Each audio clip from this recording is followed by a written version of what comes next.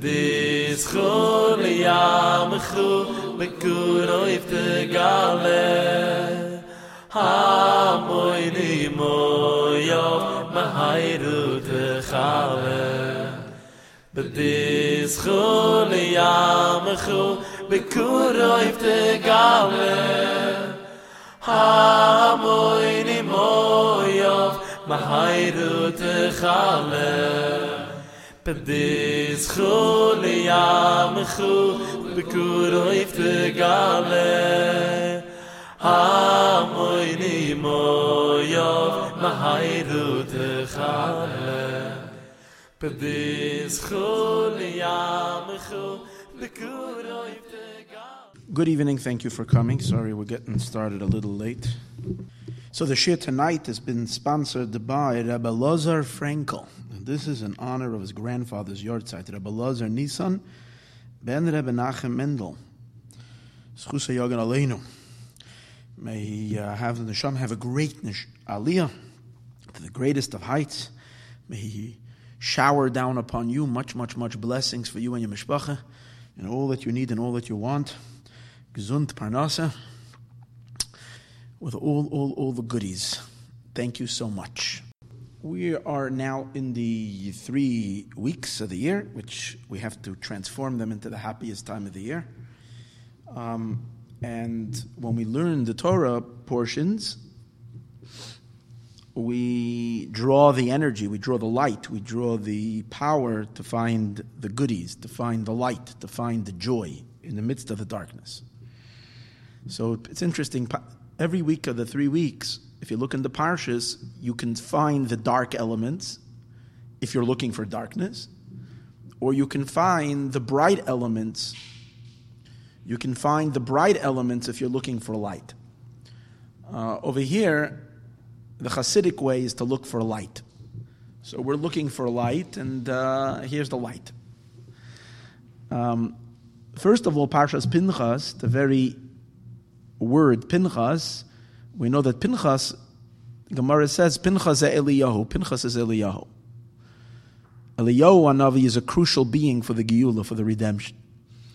Eliyahu Hanavi is the man of the redemption. He is the one who announces the redemption. So when you come to Parshas Pinchas, and you know Pinchas is Eliyahu, which means Elijah the prophet, right away the name of the parsha means it's Mashiach. It's all about the one who we're waiting for to come and tell us about the redemption. Further, when we go into Parshas Pinchas, we have a big section that deals in the end of the parsha. First of all, there's a portion in Parshas Pinchas that deals with counting the Jewish people, taking a census of the Jewish people. And we know that there are 9 countings that we so far had in history. The Jewish people were counted by God 9 times. So says the Medrash.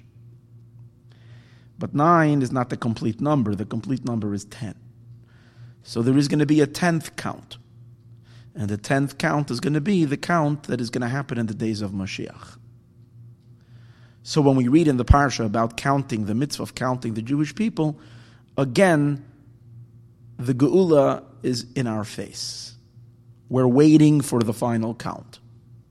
Again, Mashiach. So the first story is Mashiach. The second story, counting the Jewish people, is Mashiach. The third story in the Parsha deals about taking possession of the land. Well, that's Mashiach again. Exile is all about being chased away from the land. Geula is v'kabetz nidoicheinu me'arba kanfei sa'aretz. You will gather all those that are scattered from the 4 corners of the world and bring them back to the land. So you have a parsha that deals with the Jewish people's conquest of the land. there is going to be the great conquest of the land, even greater than ever before, as we're going to speak about, and we spoke about a few weeks ago. It's going to be the perfect conquest of Eretz Yisrael. Is going to be when Mashiach comes. So instead of this parsha, we're learning about being distant, and it's interesting. We don't have taking possession of Eretz Yisrael until this week's parsha. We have a promise that we're going to go to Eretz Yisrael, but we don't have instructions of how to inherit its land. It's not yet hands-on. It's not practical. Until Parshas Pinchas, the whole Eretz Yisrael, the whole land of Israel is theoretical. It's a promise. It's an idea, but it's not practical. Parsha Shalach, we're getting close to it, but we messed up. We derailed it for 40 years. But in Parshas Pinchas, the Eibishter is giving the instructions, how you're going to do it, cast lots, each shevet, which exact instructions of how we're going to divide the land. So this is taking possession of Eretz Yisrael, the mitzvah of taking possession of Eretz Yisrael. Parshas Pinchas. So that's Geula, that's Mashiach. It's huge. What is God telling us in the entire Torah portion that comes out the first week of the 3 weeks? Every single story is Geula. The next situation in Parshas Pinchas is the mitzvah of the Yomim Tovim and the mitzvah of the special sacrifices that are offered on every Yom Tov. The additional sacrifice, we call the Karban Musaf. Well, we can only do when we have a Beis HaMikdash, when we have a temple. So here you have the Beis HaMikdash. In a sense, it's the parsha of Yom Tov. There's two parshas HaMoadim. One parsha of the Yom Tovim is an Emor, tells you the mitzvah of all the holidays. Parshas Pinchas is another parsha of all the Yomim Tovim.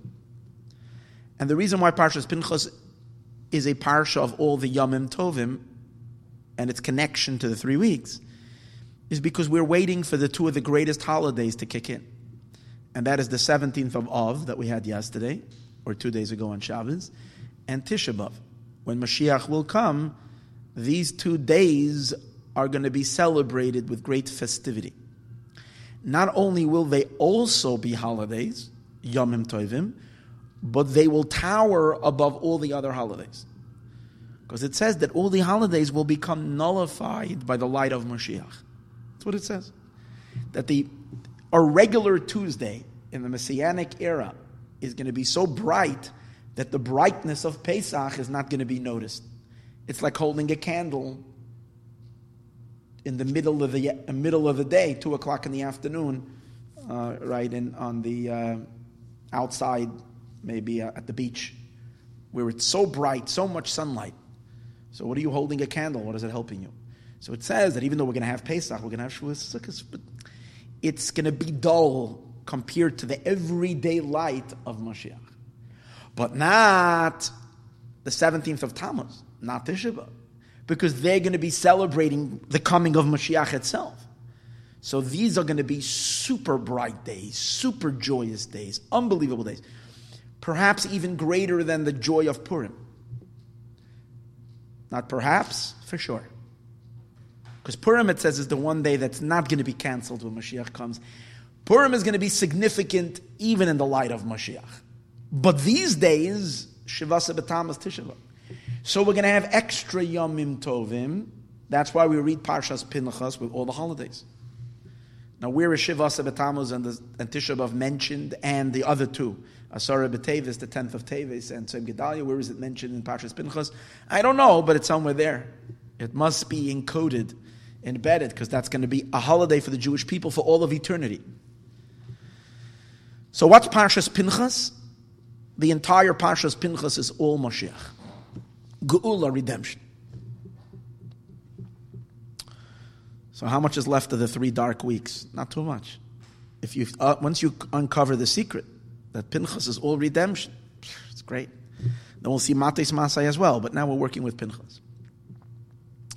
In any case, I want to focus on tonight the second, the second idea that we spoke about, the taking of the possession of the land of Parshas Pinchas. No, that was the third idea. There was Pinchas, was Elio, the announcer of the redemption. There was the counting of the Jewish people, which the 10th one is going to be in the days of Mashiach. The third idea was taking possession of the land. This is exciting. Soon we're all going to have Eretz Yisrael uncontested. The whole world will recognize it. We're much closer we are today than we were 2 years ago to that reality. It's unbelievable how much closer we are to that reality. If you think about where we were 3 years ago in terms of the world pressure that we're going to get, that we're going to have to resolve the Palestinian conflict by tearing Israel apart and tearing Yerushalayim apart to appease the Palestinians. Now everybody knows it's not even a dream. No two-state solution. It ain't happening. And it's never going to happen.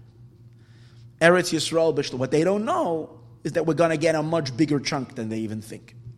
There's a much greater area going to be added onto Eretz Yisrael. The land of the three other nations, the children of Esav, the children of Ammon and Moab, all that is going to be annexed to Eretz Yisrael. It's going to be much, much greater. Because Hashem promised Avraham Avinu, and guess what? We don't have to be ashamed and afraid to say it in the microphone. It's going to be ours. And we're not taking it away from anybody. You know why? Because Hashem promised it to our Father, and God is the one who decides the world. So we don't have to be apologetic about it. That's the reality. It was always ours. These three countries actually were not. They're going to be added after Mashiach comes, but God will give it to us. And the whole world will, at that point, will recognize Hashem, so everybody will make peace with the idea. Because you can't fight City Hall, right? That's the way it's going to be once Mashiach comes. Any case, what people don't know is that we know that the land of Israel is divided into 12 portions. That's the way it was when we went into the land of Israel back with Joshua, with Yeshua. The land of Eretz Yisrael is divided into 12 portions. Well, that was the previous division. The future division of Eretz Yisrael is going to be to 13 lots, 13 portions. And that's what it says in the Talmud, the Gemara, in Masechtes Tractate Baba Basra, page Kuf Chav Beis, that's page 122, Amid Aleph, the first side of the page. It says over here, right at the top of the page, V'oi Tanya, we also learned in a Brisa, Asida Eretz Yisrael sheteschalek l'shloisha asar shvatim. Now, the land of Israel is going to be divided into 13 portions. Shebetchila, and that's a novelty, because in the beginning, lo nischalka el l'shneim asar shvatim. Because in the first time we went in, it was divided only to 12 lots. When Mashiach will come, it's going to be divided into 13 portions. Okay. So what is that 13th portion? Why 13? Why do we need 13? We only have 12 tribes. So that is related to something that it says in this week's Parsha, Parshas Pinchas. In Parshas Pinchas it says, Perek Chavav, in Numbers, in Bamidbar, chapter 26, verse 53. Perek Chavav, Pasuk Nun Gimel. It says, Le'ela techalek ha'aretz. To these you should divide the land. It means to all the people, all the Jewish people that were then, at this point already, it was already the generation that was destined to die in the wilderness died. This is already the next generation, the younger generation, the children. They are all grown up already, and they're ready to go take possession of the land. So the Sifri, which is a midrashic commentary or on the midrashic halachic kind of a commentary on Chumash, Sifri says from the words le'ela techalek ha'aretz, to these you should divide the land, it means everybody. Kohanim, Leviim, v'Yisraelim b'mashma. It implies to Kohen, to the Levites, to the Levites, and to Yisrael, to all the Jewish people. So the Sifri says, from reading over here, we would think everybody is going to have a portion in the land of Israel. The Sifri says, take a breath. Because a few weeks ago, we studied Parshas Korach. And in Parshas Korach it says an exception. both to the Kohanim and to the Leviim.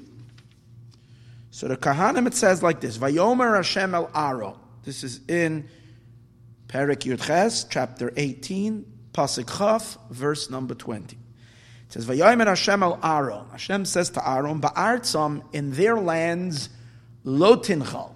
Aaron, the high priest, you and your children and your entire family of Kohanim, okay? In the land of Israel, you will not have an inheritance. V'chelek, and a portion, lo yelecha, will not be to you, b'seicham amongst you.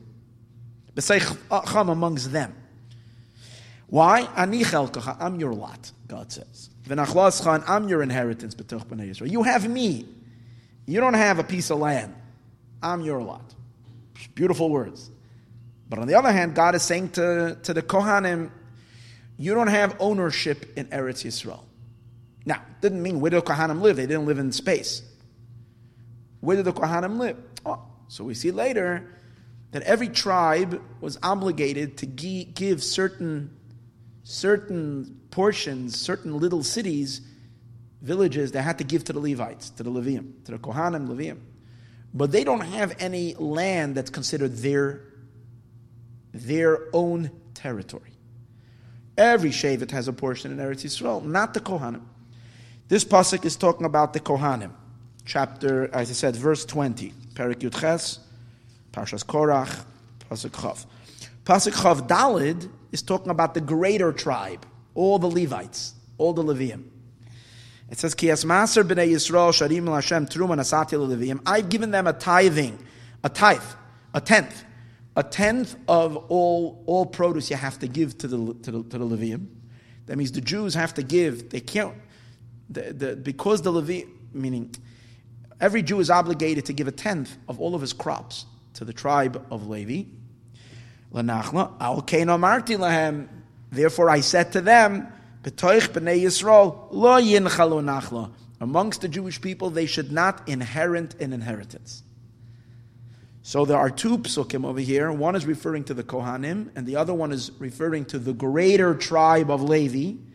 We know the Kohanim are a subsection of the Leviim.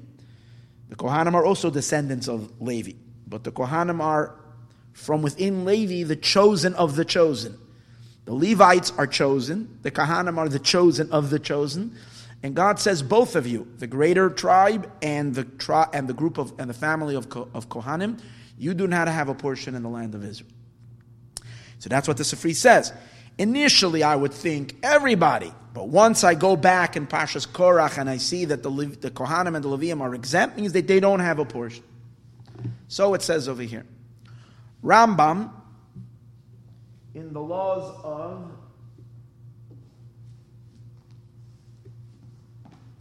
Shemitah and Yovel, okay, in the laws of the sabbatical years and the Jubilee year, Rambam says in Perek Yud Gimel, chapter 13, Halacha Yud, Kol Shevet Levi Muzharin Shelo Yinchalu Be'eretz Canaan.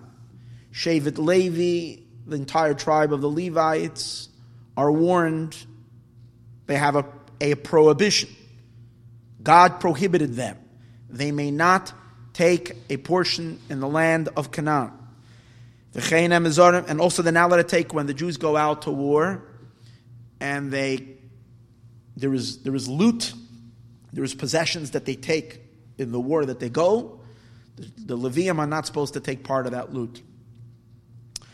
Okay, and he brings the verse: Shalo yeh lekahanim Leviim kol shevet Levi chelek v'nachla im Yisrael.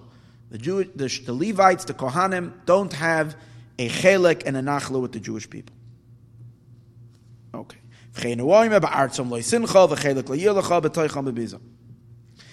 the Rambam goes so far and he says, if a Levi or a Kohen takes a portion in the loot coming back when an army comes back, or if he goes and he takes a portion in the land of Israel and claims, I have rights because I'm a Jew, and every Jew has real estate in Israel, they have to be forcefully removed from it.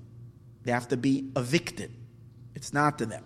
Besides the cities that are given to them, but to go and claim that I have an inheritance, Kohanim are not allowed to take a part of the land of Eretz Yisrael. That is a halacha, it's a mitzvah. Fine.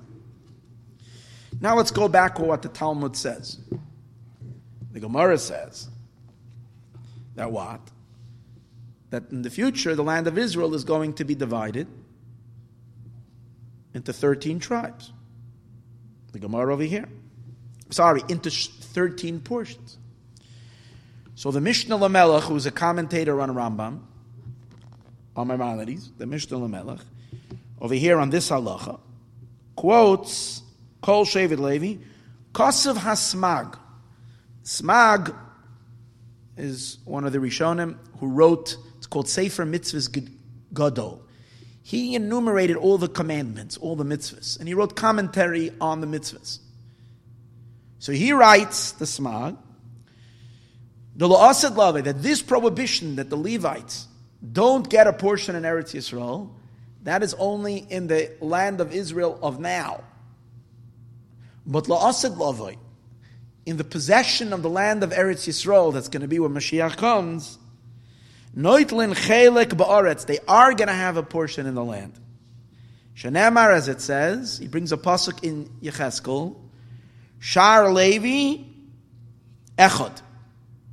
It's a pasuk in Ezekiel, in Yecheskel, where over there in the end it describes, mamash all the way in the end of Sefer Yecheskel. I have it open over here. It describes the gates, the sha'arim of the wall. I don't know if it's the wall of the Beis Hamikdash, the wall of the Har HaBayis. I think it's referring to the wall of the Har HaBayis. The walls of the city. The Sharei Ha'ir, the gates, the entrance ways to the city of Yerushalayim are going to be for the names of the Shvatim, for the names of the tribes. 3 of them are going to be to the north. Entering Jerusalem, there are going to be 3 entrance ways. On the north, one is going to be for the tribe of Ruvain, one for the tribe of Yehuda, and one for the tribe of Levi. Shar Levi Echad. That's to the northern side of the city. As Peskedma, to the eastern side of the city, there will be 5 entrances. Shar Yosef, one is the gate of Yosef. Shar Binyamin, the gate of Binyamin. Shar Don Echad. No, I made a mistake. It's not 5 gates. Shlosha, 3 gates. Sorry. It says Chamesh Meos, the size of it, 500, whatever. But the gates are 3. Yosef, Binyamin, and Don. They're going to be on the east side of the city. The southern side, Pas Negba, the southern side is also another 3. Shimon, Yisachar, and Zavulun. And on the west, there's another 3. Gad, Asher, and Naphtali. 12. 12 entrances to the city, corresponding to the 12 tribes. But if you paid attention, on the first side, on the northern side, it mentions an entranceway for Levi. Shar Levi Echad. So this is an indication that Levi is going to have a portion in the land of Israel. Because the Ar Mefarshim that say, like, how do you derive that? We're going to see soon. The Rishash asks that question. It's not talking about portions of Eretz Yisrael. It's talking about an entranceway into Jerusalem. How they will enter, from which shar, or they're named that. I don't know if they have to enter that way. I mean, you can enter Jerusalem from different places. It could be because their lands are in that direction. That's why. Maybe from there we derive it. Since we're putting them in a certain direction, is a sign that their land is in that direction. But whatever it is, from here is where the Smag says from this pasuk. You see that Levi is going to have a portion in Eretz Yisrael, which we didn't have until now. And the Levites are going to have a portion in Eretz Yisrael. Now, it would make sense to say that that's what it means in the Gemara, when the Gemara says it's going to be divided into 13 lots. How do we have 13? Because we know that there are 12 tribes, including Levi. including Levi, there are 12 tribes. But hold it. Levi did not take a portion in Eretz Yisrael the first time we came in. And yet Eretz Yisrael was divided in 12, right? We said earlier that when Yeshua came, it was divided in 12. But Levi did not take a portion, so what are the 12? Everybody knows that Yosef is divided into 2 tribes, Ephraim and Menashe. So therefore, there you go, there you have 13. Then Levi didn't take, so it was in the first conquest, Levi didn't take, so there was 12. Ephraim and Menashe, each one took a portion in Eretz Yisrael. And Levi didn't get. So you had 12. But in the future conquest, Be'ezras Hashem, any day when we're gonna have Eretz Yisrael b'shleimus, so then Levi is also gonna get, and that's the 13th. That's the 13th. That's the 13th portion for Shevet Levi. Right? Judaism would be very, very simple if things would be simple, right? But nothing is simple because everything is complicated. And you're saying, perfect, right? We're ready to go. We're ready to close the book. Great. Last conquest was 12 because you have 11 tribes and one tribe is split in half. So it's 12. And the future we have 13. That would be nice. But the Gemara, on the same page that I just brought you, the passage of the Gemara that the future is going to have 13 portions, the Gemara asks the question. What's the Gemara's question? Amar, the master said, Asida Eretz Yisrael shetetzchalik l'shloisha aser shvatim, that Eretz Yisrael is going to be divided into 13 portions. Idach laman, the 13th one is for who? The Gemara asks the question. Why do we have 13? Who is the 13th portion in Eretz Yisrael? Amar Rav Chisda says, Lenasi, to the king. The 13th portion is to the king. Who is the king? Oh, you're getting excited, right? That's good. Yeah. Hold on one second. Let's find over here. Lenasi. So should I trust what she's saying, or should we look in the Rashbam, there's no Rashi and Baba Basra, there's Rashbam, Rashi's grandson. Lenasi, Lemelech HaMashiach, to the King Mashiach. So Mashiach is the one who's going to have an entire portion in Eretz Yisrael, a huge piece of land. It's going to belong to Mashiach. Lemelech HaMashiach, maybe an equal portion to all the other tribes. It can be Mashiach's private land. Okay? So the Gemara clearly is saying that the 13th belongs to Mashiach. So it's not so simple that the 13th is going to be for Levi. Because we have 12 without Levi. We have 12 without Levi. Because you have Ephraim and Menashe are divided as 2. So we read the Rashbam.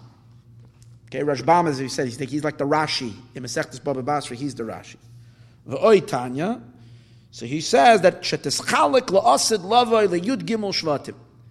Eretz Yisrael is going to be divided to 13 shvatim. Koloimar doesn't mean tribes. Doesn't mean, the Gemara says it will be divided to 13 tribes. The Rashbam edits. And he says it doesn't mean 13 tribes. It means to 13 lots, 13 portions. Why? And the Gemara is going to explain soon who is the 13th one. Oy sechelek tetvei. You're going to say the Imashim Levi. If you're going to say it's to the tribe of Levi, Dinakit nachlo keshar shvatim, which Levi is going to take a portion like the rest of the tribes. So the Rashbam is saying clearly that Levi is going to have a portion when Mashiach comes in the land. K'dechsiv hasam shar Levi echad, like it says in Yecheskel, that Levi has an entrance way into the city, which is implying, again, they're all implying the same idea, That just because they have an entrance into Jerusalem, one entrance that's designated to them, that's a sign that they have a portion in the land of Israel. So the Rashbam says also, that's why you have 13. He says, no. That still does not make it 13. That leaves you with 12. Why? Because even though in the past conquest, Menashe and Ephraim were separate, two portions, when Mashiach will come, Menashe and Ephraim will become back again one tribe. And it will be one tribe, it will be the tribe of Yosef. It won't be any more Menashe and Ephraim. It will be Yosef.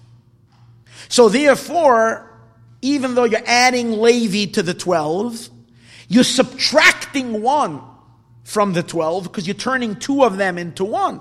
So you're back with 12. That's why the Gemara asks, who is the 13th? And the Gemara answers, it's going to be Mashiach's land. So first of all, it's exciting. Why is it exciting? Because we go to so many shiurim and we learn so much Torah and we don't discuss these exciting things. We're going to Eretz Yisrael very soon. Did anybody ever hear that Mashiach is going to have a bigger than Trump's golf courses? You know, he has his area. He's going to have Mashiach's place. Okay, he's the king. He should have. That's number one. That's exciting. Did we all ever hear this discussion? Is Shevet Levi going to have a chelik in Eretz Yisrael? Now, yes. So the Rashbam says clearly that Levi is going to take possession in the land of Israel. But it's still not going to make it 13 because Menashe and Ephraim are going to become one. As he brings the pasuk,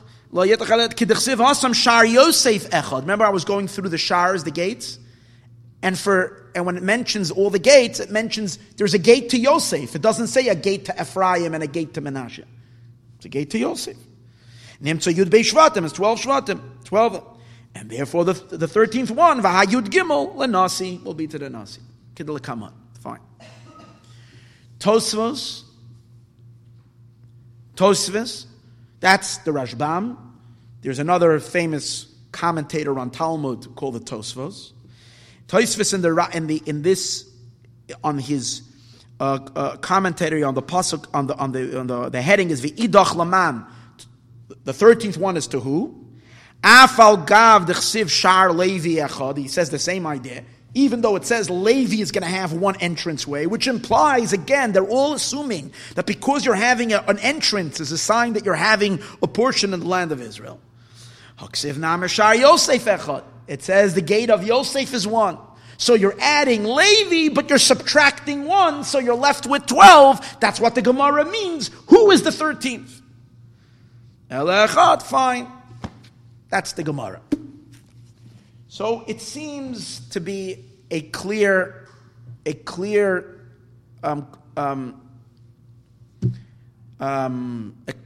accepted idea that when Mashiach will come, Shevet Levi is going to take possession and have a portion in Eretz Yisrael. Not so fast. The Shita Mekubetzes, who's one of the gathering of Rishonim, of commentaries from the Rishonim on Gemara, brings Rabbeinu Nisim, he brings the Ran. The Ran challenges the Rashbam. And the Ran asks a few questions. The Ramban says, first of all, if you look in Sefer Yecheskel, what are you saying, Rashbam? What did you just say? That what? That Ephraim and Menashe are going to take one portion?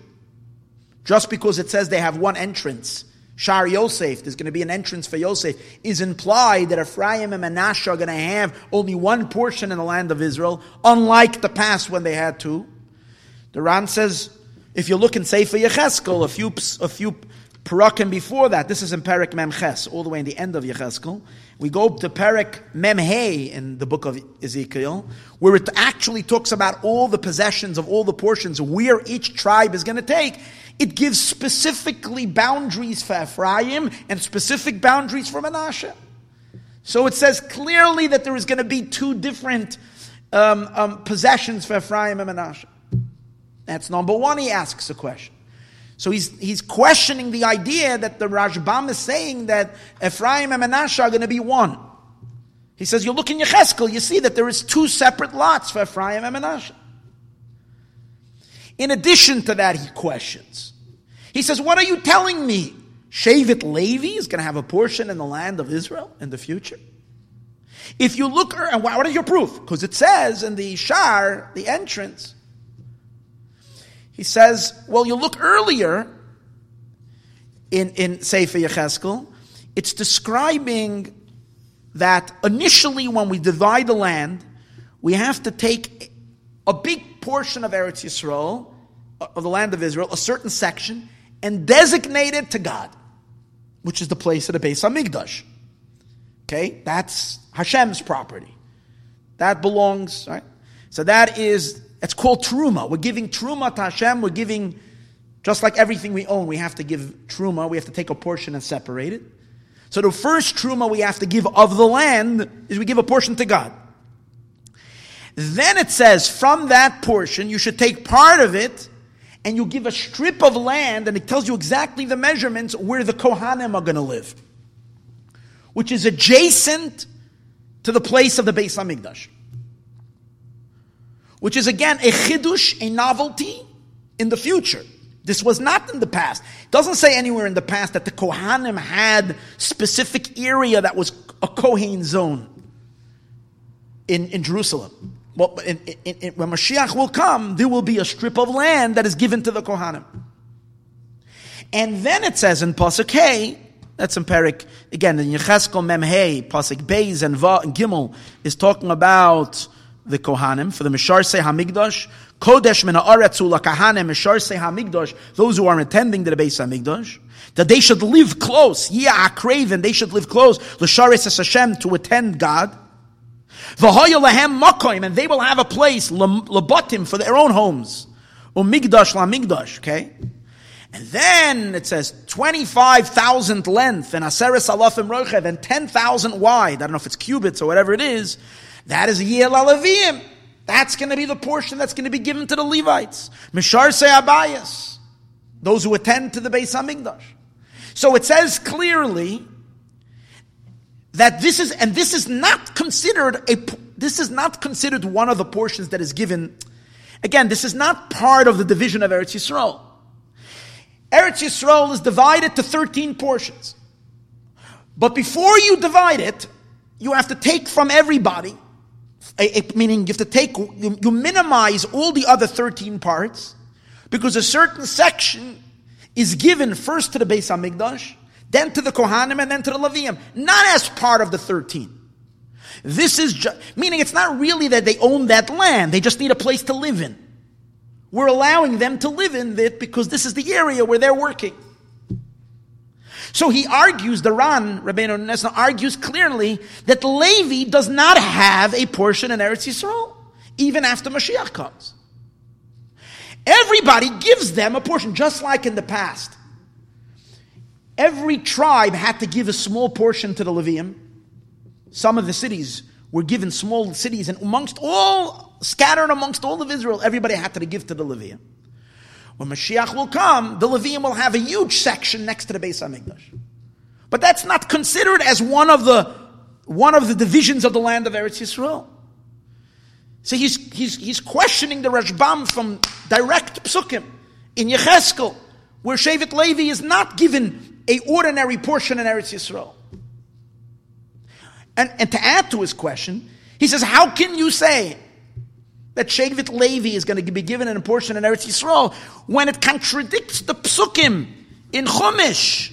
It contradicts what it says explicitly in the Chumash itself. I just quoted you the psukim where there is a prohibition. I brought you from the Rambam. It says explicitly that Shevet Levi is not allowed to take possession in the land of Israel. They're not allowed to. It's prohibited. But it doesn't say the future. Just like when it says you're not allowed to eat mosquitoes. Is that going to be that one day you can eat mosquitoes? No, you can never eat mosquitoes. You're not allowed to eat wool and linen. You're not allowed to wear wool and linen. In the future you could? No, the Torah is forever. Where do we come up with this idea that in the future it will change? That's the Ran's question.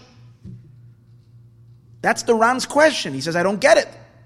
How did you just go permit a prohibition in the Torah? Shevet Levi is not allowed to have a portion. Okay. Whatever the answers are is not important now. The main idea is what I wanted to bring out is that this is an argument. This is a matter of dispute.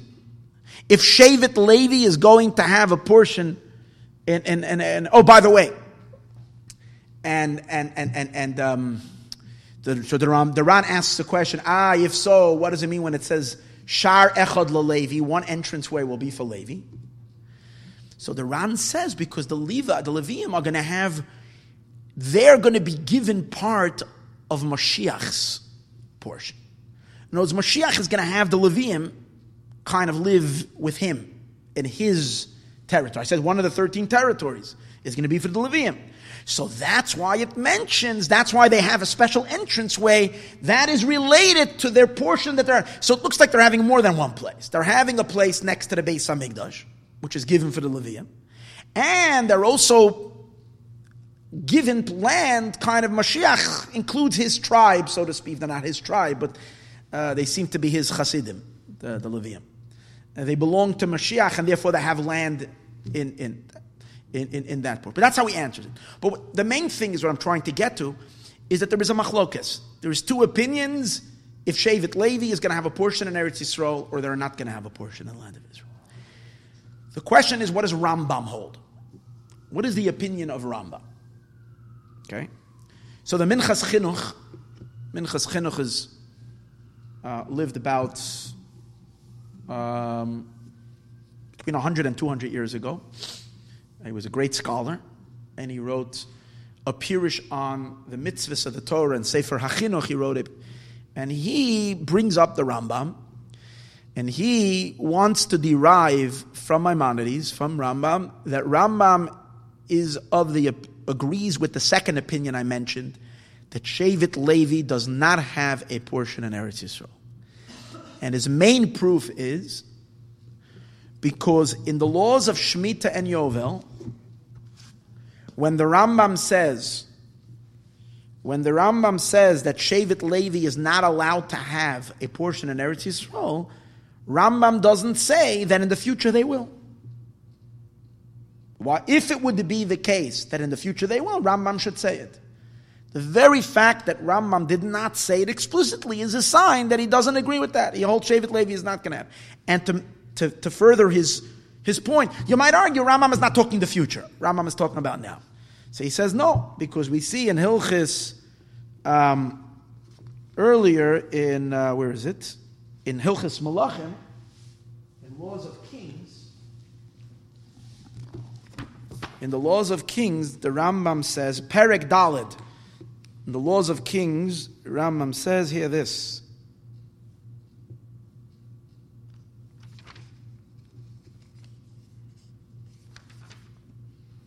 HaMelech HaMashiach Noitul Mikol HaRotzei Shekovshin Yisrael. Mashiach is going to take from all the lands that the Jewish people are going to conquer, Chelek Echad Mishloish Esrei. One chelek, 1/13. Everything that it's conquered from the Jewish people, they divide into 13 parts. Mashiach gets a 13th of it. And this is a law, lo ilubanav ad olam, for him and for his children forever. This goes on forever, for all of eternity. If the Jewish people possess land, any new conquest, Mashiach gets a 13th of it. So you see, Rambam is clearly stating the halacha of what's going to be in Eretz Yisrael in the future. But Rambam does not say that Shevet Levi will take. So this is one of the main proofs of the Pinchas Chinuch, that the Rambam is of the opinion that Levi will not have a chelik in the land of Israel. The Lubavitcher Rebbe wants to disagree with the Pinchas Chinuch. And he is of the opinion that the Rambam would agree that Levi does have a chelik in Eretz Yisrael. And what's the Rebbe's argument? What's the main argument of the Rebbe of why to prove from the Rambam that Shevet Levi is going to have a portion in Eretz Yisrael when Mashiach will come? He says it's because the Smag, he was the one that I mentioned earlier, the first one who says explicitly that Levi is going to have a chelik in Eretz Yisrael. He puts it amongst his mitzvahs that Shevet Levi, he says explicitly is going to have. He says the Smag usually always follows the Rambam. The Smag is a very great follower of Maimonides. And therefore, if the Smag brings this plain, simple, this as a statement, it's probably because he saw it in the Rambam. That means he understood that way from Rambam. To make it clearer, when the Smag says that Levi is going to have a portion in Eretz Yisrael, he says it immediately after he quotes a quotation from Maimonides. He brings something that Rambam says, and then right in continuation to that, he says that Levi is going to have a chelik in Eretz Yisrael, implying that he sees that in Rambam. What does he quote from the Rambam? So I quoted to you before the law number 10, halacha yud in Rambam, where Rambam says that Shevet Levi is prohibited from taking a portion in Eretz Yisrael. Okay, the Rambam makes an exemption in halacha yud aleph. In halacha 11, Rambam makes a very important exemption. Yira'eli, it appears to me, this is his own thought. This is the Rambam's own idea. This is what he derived. Notice he's not quoting what it says in Shas. He's giving you his own idea. He says, Yira'eli, it appears to me, she'ein advarim amurim elo ba'aret shenichras aleo bris la'avram li'yitzchak li'Yaakov. This prohibition for Levi, for taking portion in the land of Israel, that the Torah places a prohibition that they're not allowed to have a portion, is only on the land that God made a covenant with Abraham, Isaac, and Yaakov, and Jacob, with Avram, Yitzchak, and Yaakov, our forefathers. The Yarshuhu b'neim, and their children took possession of it. When Yeshua brought us in, we took possession of it. V'nischalka lahem, and it was divided to them. Avol shar kol ha'aratzos. But what happens in the future? All other countries, shekoivish melech memalchei Yisrael, when a Jewish king will get permission, Rambam doesn't say it here, but elsewhere Rambam says that any conquest that a Jewish king does on behalf of the Jewish people, and he does it with the approval of the Sanhedrin, of the high court, and according, I don't know if it has to also be al pi navi. Maybe it does have to be with the consent of a prophet. I'm not sure about that. But if he sure needs the approval of the Beis Din, if it is done, then what? Then that portion, that becomes part of Israel. That's the halacha. If after we conquer all of Eretz Yisrael, the land of the seven, a king decides that he wants to add more to the land of Israel, if the king of Israel would decide to conquer Egypt, back then, King David would have gone to conquer Egypt, then Egypt would become part of Eretz Yisrael. The reason why the lands that King David conquered, King David did conquer certain lands, and they did not become part of Eretz Yisrael, is because David did something he shouldn't have done. He was criticized. He went out to conquer other countries before he finished completed the conquest that God promised. There's a certain area that God promised is ours, that we have to take possession first. And the Gemara says, had David HaMelech first conquered all the lands that are ours, and then he would have gone out and conquered other lands, those lands would become completely part of Eretz Yisrael. So now the Rambam is saying that if any time in history, a Jewish king who is legitimate a king, and he conquers a land legitimately, and he annexes that to Eretz Yisrael, the Leviim are allowed to take possession in that land. They not only allowed to, they get a portion of it. This whole restriction that we say that Levi does not get a portion is only in Eretz Yisrael proper.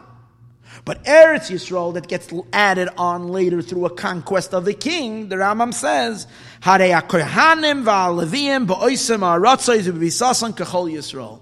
The Kohanim and the Leviim are in those lands the same like the rest of the Jewish people. They can take possession. This halacha yud aleph. Now the Smag, let's go back. When the Smag brings the Smag brings this passage from Rambam, permitting the Levium to take possession in lands that are not Eretz Yisrael. In continuation to that, he says, but when Mashiach comes, avola osid lavoi. When Mashiach will come, the words of the Smag is, la osid lavoi, when Mashiach comes, noitlim chelik, they take a portion, ba'aretz, in Eretz Yisrael itself. Since the Smag is following the Rambam first, and then he adds his own addition in one breath from the Rambam. He says, but in the future they will have Eretz Yisrael. Is implied that the Smag at least understood that Rambam holds so. And he's following in the Rambam's footsteps. Okay. If we're going to accept that we have a whole bunch, we have serious proof over here. Now I'm a Levi, so I want to fight for this as much as I can, okay? Because I want to own some Eretz Yisrael land. I know you're going to say, hey, Rabbi, you have God as your inheritance. I want land also. Okay? Good. So that's why I'm fighting so ferociously for this. Okay, so we got Tosfos over here. We got Tosfos, who agrees with this. The Rashbam agrees with this. The Smag says it, and now the Rebbe says that the Rambam is also of that opinion. But we have some serious objections that the Ran asked before, and we're going to clarify the question, and then we're going to answer the question. I'm going to get to the Chassidus of this. This is very important. So the idea is, the question over here is a simple question. The Ran posed a serious objection. The Torah said clearly that what? That Levi is not allowed to have a portion in Eretz Yisrael. We also have a rule that Rambam tells us in Hilchis, Yesodei HaTorah, one of the fundamentals of Judaism, that no one, even a prophet, is allowed to meddle with the Torah. No one is allowed to come and make changes to the law of Moses, to the laws of Moshe Rabbeinu. On what are we basing this whole idea that there's going to be a 13th portion in Eretz Yisrael? On what are we basing it? Where does it say? It doesn't say so in Chumash. It says so in Sefer Yecheskel. From here they derive there's a 13th portion. And from here is where they're deriving that Levi has a portion. How can a Navi come and change something that says specifically in the Torah that it's not that way? Torah says Levi is not allowed to have a portion, and here the Navi is coming, or at least the way Rambam, Tosfos, Rashbam, Smag, they're all interpreting the Navi to say that Shevet Levi is going to have a portion in Eretz Yisrael. How do you change a mitzvah? The law is that the 613 mitzvahs can never be uprooted. They can't be uprooted. They can't be changed. That's, by the way, the Minchas Chinuch, he asks the question. He also asks the question. The Ran really objects, and the Minchas Chinuch brings that same question. He says, how are you going to change one of the 613 commandments? You can't nullify a commandment. That's why Judaism is so steadfast. Anybody come along and say there's different mitzvahs. The Torah is forever. The commandments are forever. A Navi can come and say that a certain mitzvah was temporarily suspended for a day. A Navi has a right to do that. If a guy comes down from the hick town and says he's a Navi. Someone we know he's a tzaddik and he's a Navi and we have already full confidence and belief in him, he can say, like Eliyahu, a Navi came and said in specific instruction that the Jewish people are allowed to offer a korban not in the Beis HaMikdash. It was a one-time thing. But a Navi can't change a mitzvah forever. Here we're saying that Levi's going to have a portion forever. To make it even stronger, the question.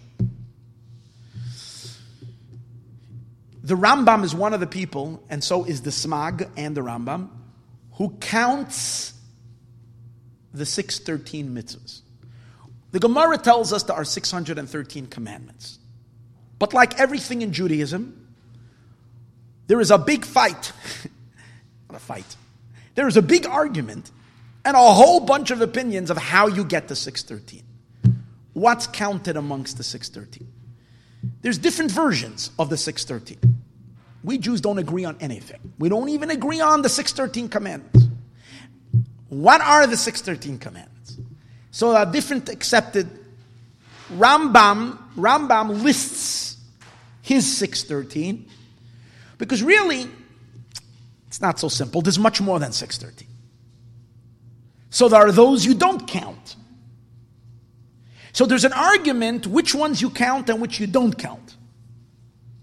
So one of the rules of the Rambam is, hear this, one of the rules, the Rambam himself writes, what is his rules? By which rule does he go? When he codified the 613 commandments, what was his basis on choosing, selecting some and omitting others? Well, so the Rambam lists a whole bunch of rules. And he says, in order for something to be counted in the 613, it must be so, and so.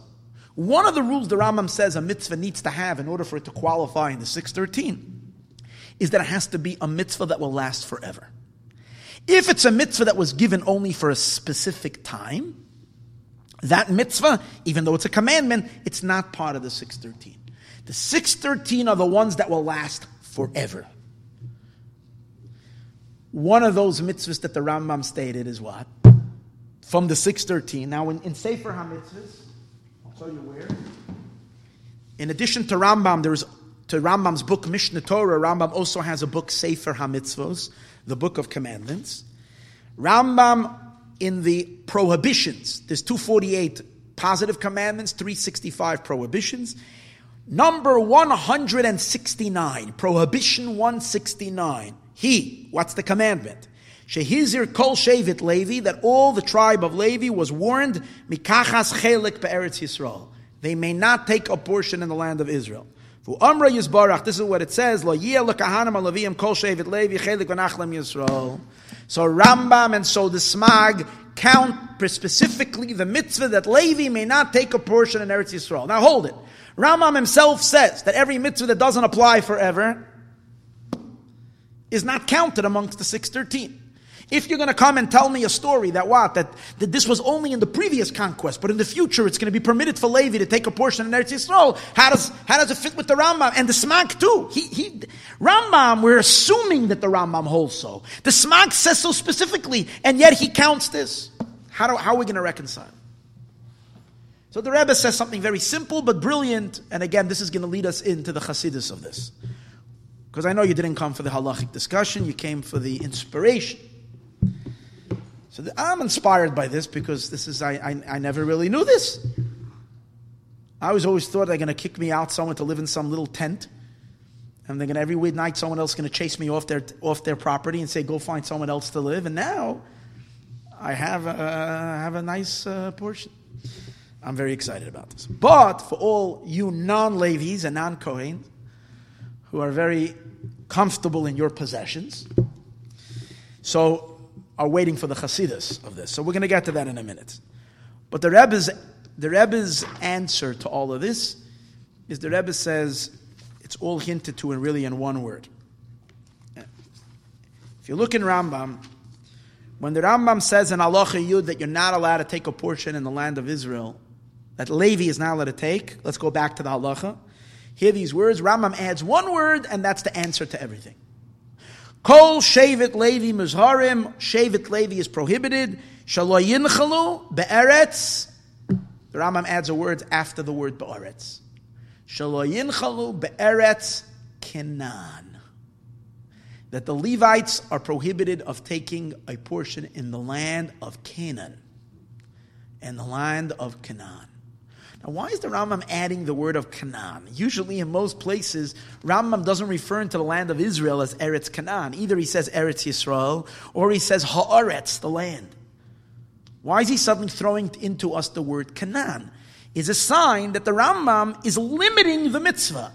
The mitzvah that it says, the prohibition that says that Levi is not allowed to have a portion, is limited to the land of Canaan. So what does the Rambam mean to exclude when the Rambam says the land of Canaan? He should have said the land, Eretz Yisrael. What does he mean to exclude the land of Canaan? Simple answer is, he's coming to exclude what he says in the next halacha. That if a king in the future generations is going to go take, if a king is going to conquer Spain, let's say a king goes and takes possession of Spain. Spain becomes part of Israel. In that land, since it's not part of Canaan, the Levites are allowed to take a portion. Like he says later in the next halacha. Maybe that's what he means. The Lubavitcher Rebbe says, the Rambam doesn't have to exclude it with the word Canaan. He says it explicitly in the next halacha. So he wouldn't have to exclude it with the word Canaan. That's excluded already. He says, he puts it as a separate stipulation, explicitly. The Rambam seems to be looking to exclude something else by saying the word of Canaan. What does he mean? He says the Rambam is referring to a land that's not Spain, that's not Mexico, a land that's not Afghanistan, not a country that's essentially alien to Eretz Yisrael. It's a land that really belongs to the Jewish people and inherently is part of Eretz Yisrael, even without a king's conquest. It's a land that has a deep connection to us, but it's not part of Canaan. What's that land that's inherently connected to the Jewish people, but it's not part of Canaan?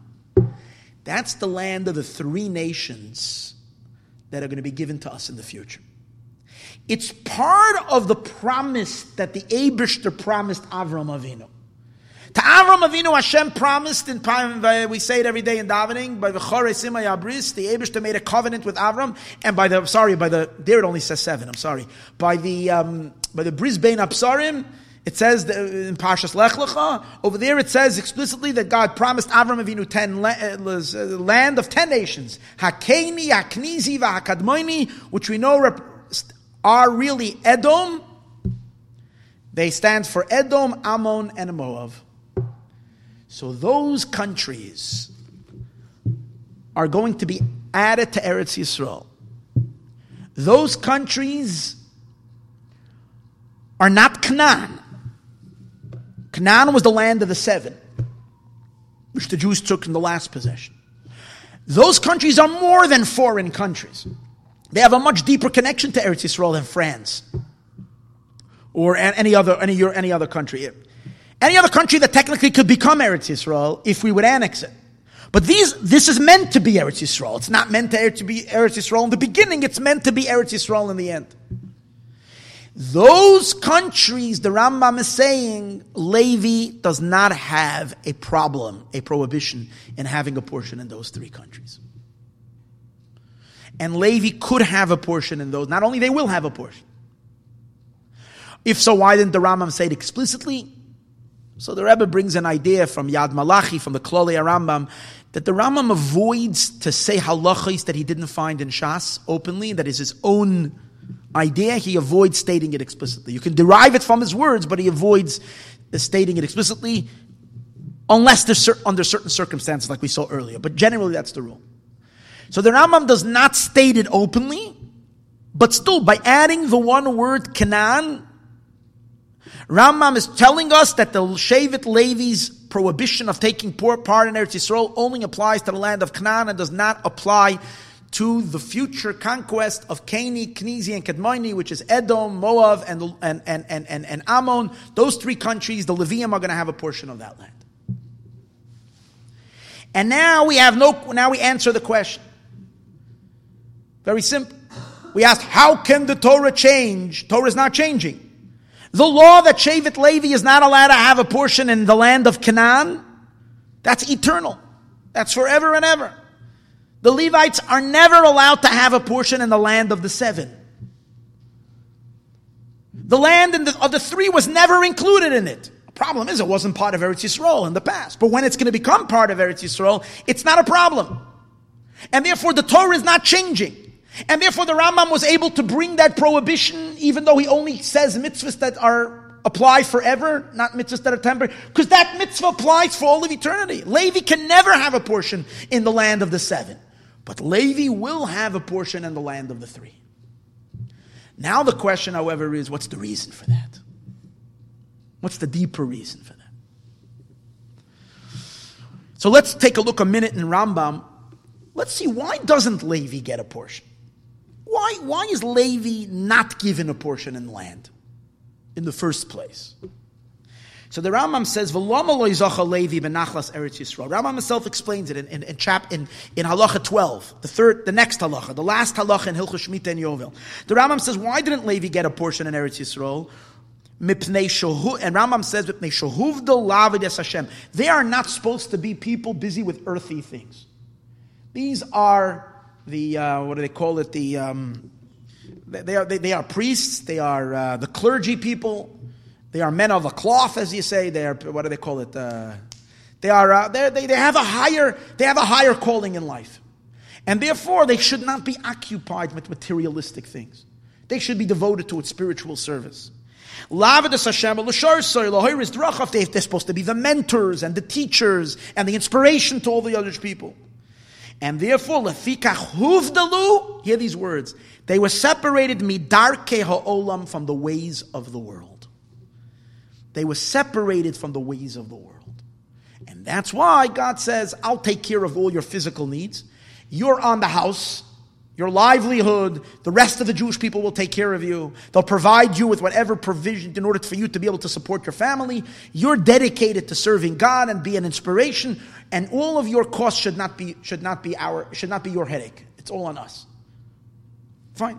That's the idea that Rambam says. If so, let's understand. So why are they giving it, when Mashiach comes, a portion in the land of the three countries? Isn't that considered a portion of the land? So the Rebbe first explains it simply, and then he explains it deeply.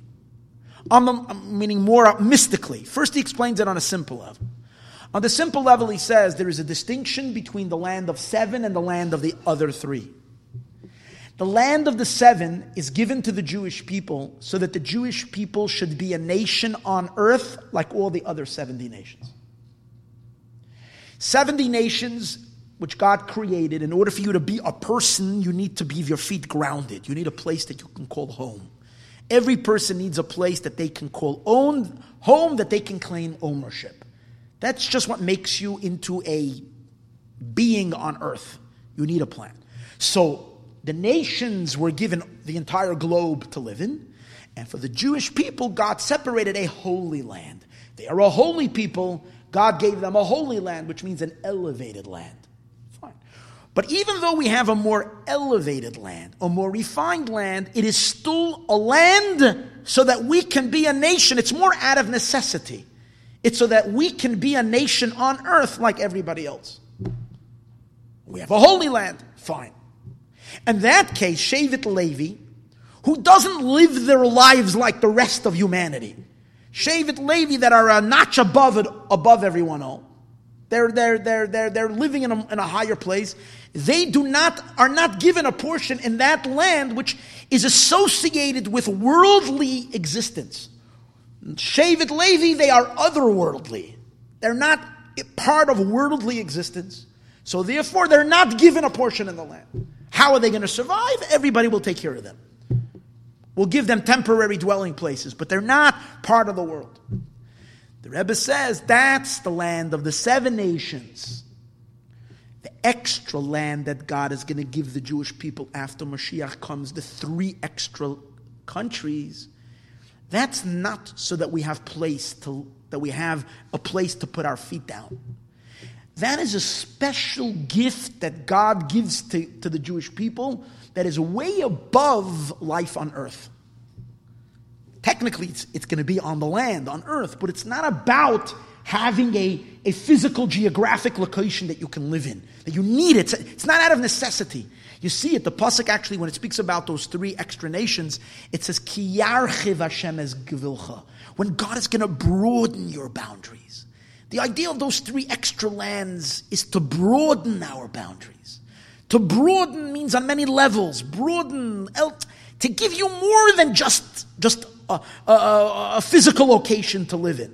So it's true. He's adding a physical location to broaden our space, but it's not about more space to live.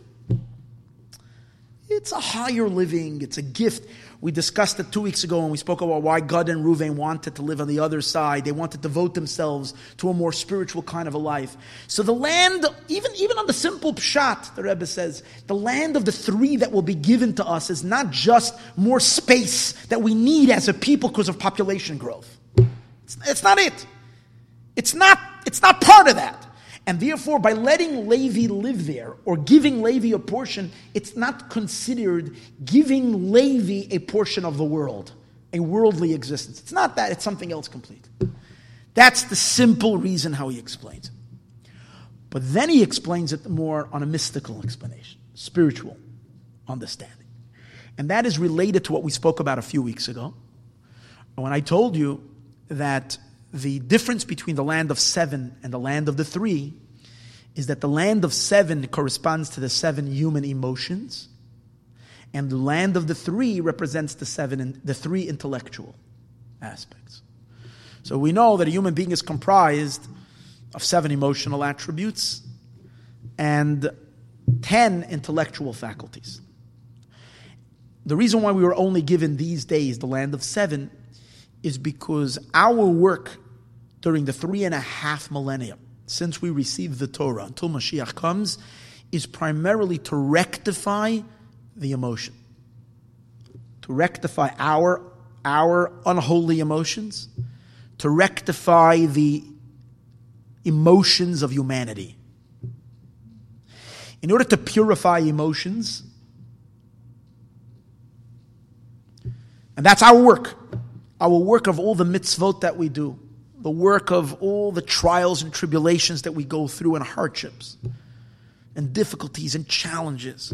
The reason the Jewish people have been exiled amongst the nations and mingle and intermingle with everyone is to work on these emotions. Each nation, each place we go to presents us with a different challenge to our spiritual emotions, to a pure emotion. And we have to work it out. First we struggle. First we feel undesirable emotions. Our emotions get misguided. They get drawn into they get tangled in negative things. And when we struggle to be Jewish, we struggle to do mitzvot, we struggle to maintain a connection to God, we develop and extract the sparks of holiness that are in the negative emotions and elevate them. And that's the idea of the land of the 7 nations. How about the intellectual, the realm of the intellect? Even though, as we spoke then, there is some intellectual work to be done currently as well. We study Torah, that's an exercise of the mind. We use our intellect to guide our emotions. But it says the intelligence that we are occupied with today is a very, very, very low-level intelligence. Even the Torah that we study today is a low-level Torah. It's a low level of intelligence. When we say low, we mean compared to what's going to be then. The low-level intelligence, it's an intelligence that is necessary for the rectification of the emotions. It's not pure intelligence. Pure intelligence we're only going to have when Mashiach comes. And that's where the Rambam talks about how the world is going to be suddenly possessed with knowledge.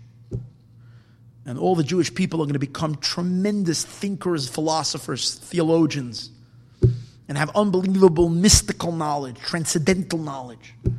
The knowledge of the world is going to exponentially expand. The world's knowledge is going to explode.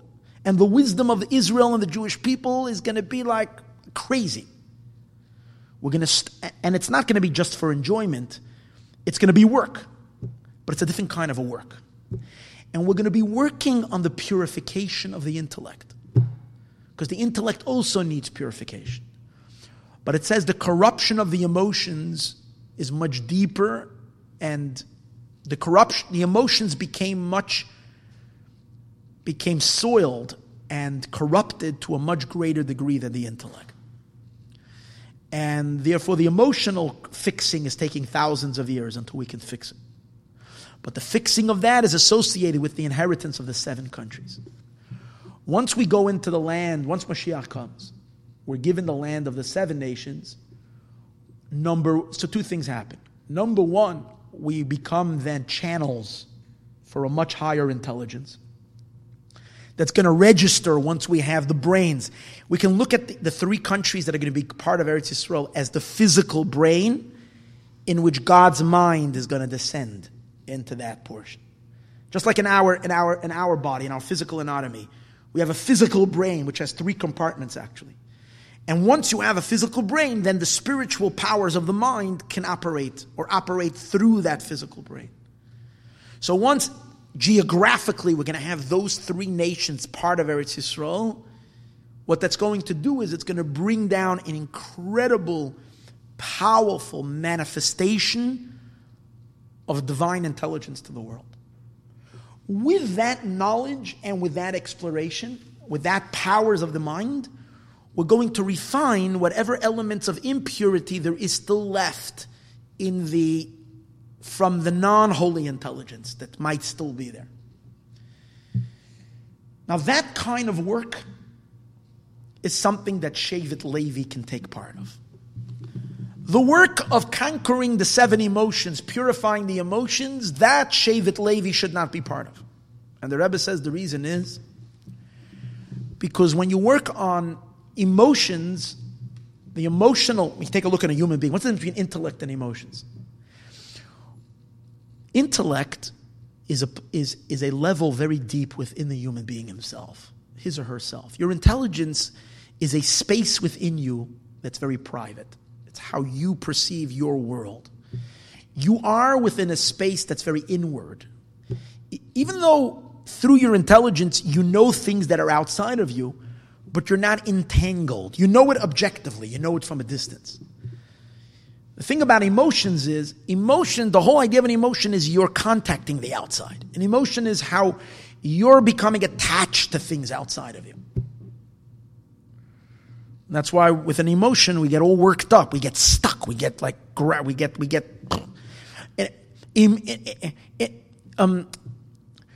so therefore purifying an emotion involves getting yourself dirty.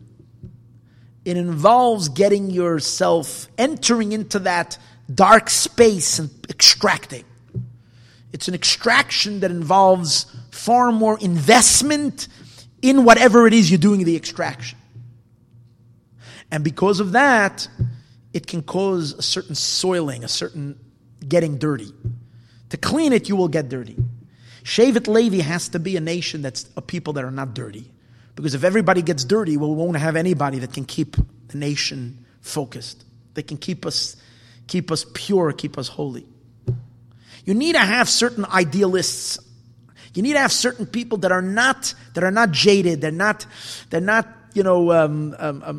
haven't gotten injured by the fight. So they remain aloof. That's only as much as when it comes to rectification of the emotions. The rectification of the intelligence happens from a much more detached state.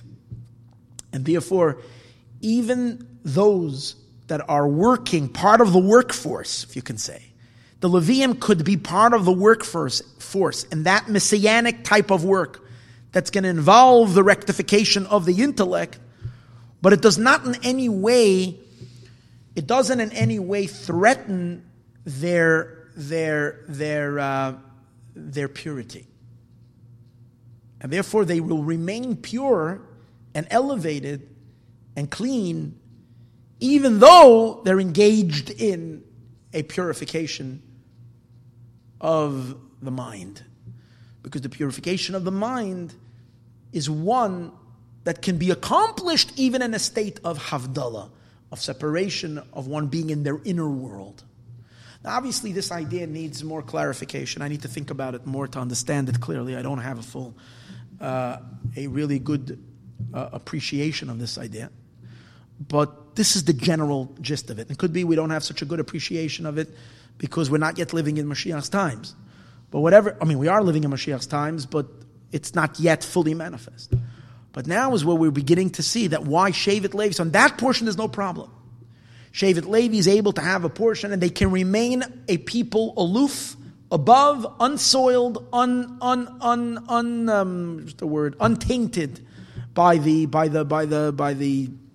whatever confusion that there might be and questions that there might be. It doesn't impact them because it's a purification that can be done without getting your hands dirty. And Shevet Levi can remain in that state. The Rebbe only concludes with one more question. He says, but I don't understand. Rambam says in the days of Mashiach, all the Jews are not going to be occupied with worldly affairs. And all of the Jewish people are going to be occupied only with knowing God.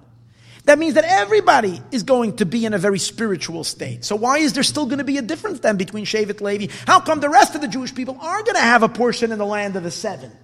And only Shevet Levi is exempt, that they only have a portion in the land of the 3, which means because they are occupied only with spiritual pursuits. When Mashiach comes, the Rambam says that all the Jewish people are going to be chachamim, and the whole world. To know God. So why are we still distinguishing between Levi? So he makes a very fine distinction. And he says like this, the rest of the Jewish people are going to be in that elevated state because the world is going to be refined. Not because essentially God chose them to be separated. It's because the world is going to be so elevated, the world is going to be so pure, the world is going to be in such a refined state, and that everything is going to be such abundance. There's going to be so much blessing in the world. Everything is going to be beriboy. Everything is going to be so much. It's not going to require for us to go to work. There's just going to be, computers are going to do everything. Robots are going to do everything. Cars will drive on their own. Google, what is it when you order it? No, Amazon Prime is going to be like 1,000,000 times better than it is now. Everything is going to be delivered. Shopping, you're not going to have to do a thing. The only thing you're going to be doing is what? By the way, you should know that this whole idea of Rambam, that we're coming to a time when we're not going to be occupied with anything, is already conceivable today. It's conceivable today that in 30 years from now, no one's going to have anything to do. No one's going to have anything to do because computers are going to run everything. The only thing you can do is read books.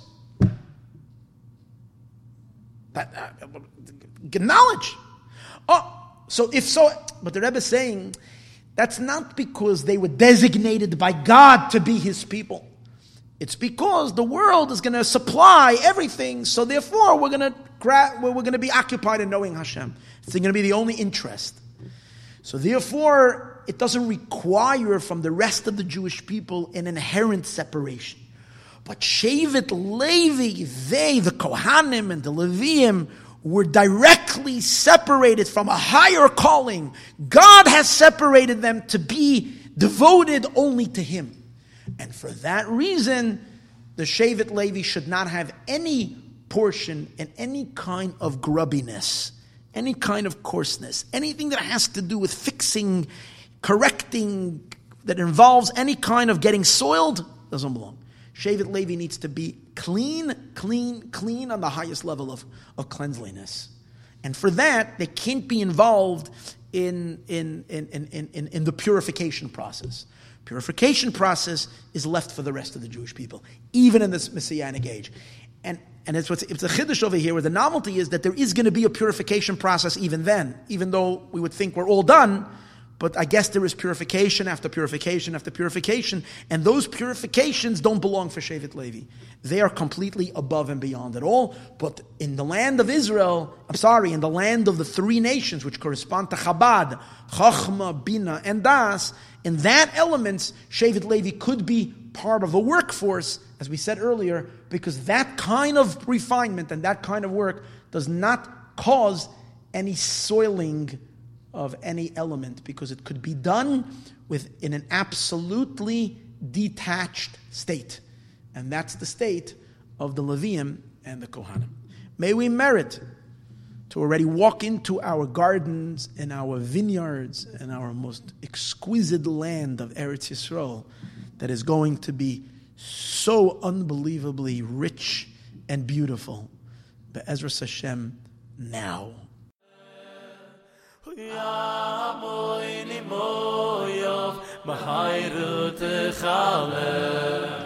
Hoy Tzion, Temalei Mayamayle, Kiryas Melech Rov, Och Naale. Hoy Tzion, Temalei Mayamayle, Hoy Kiryas Melech Rov, Och Naale. We shall Shakain te shakain L'soy cham tvi Es ayli yuhi Hanovi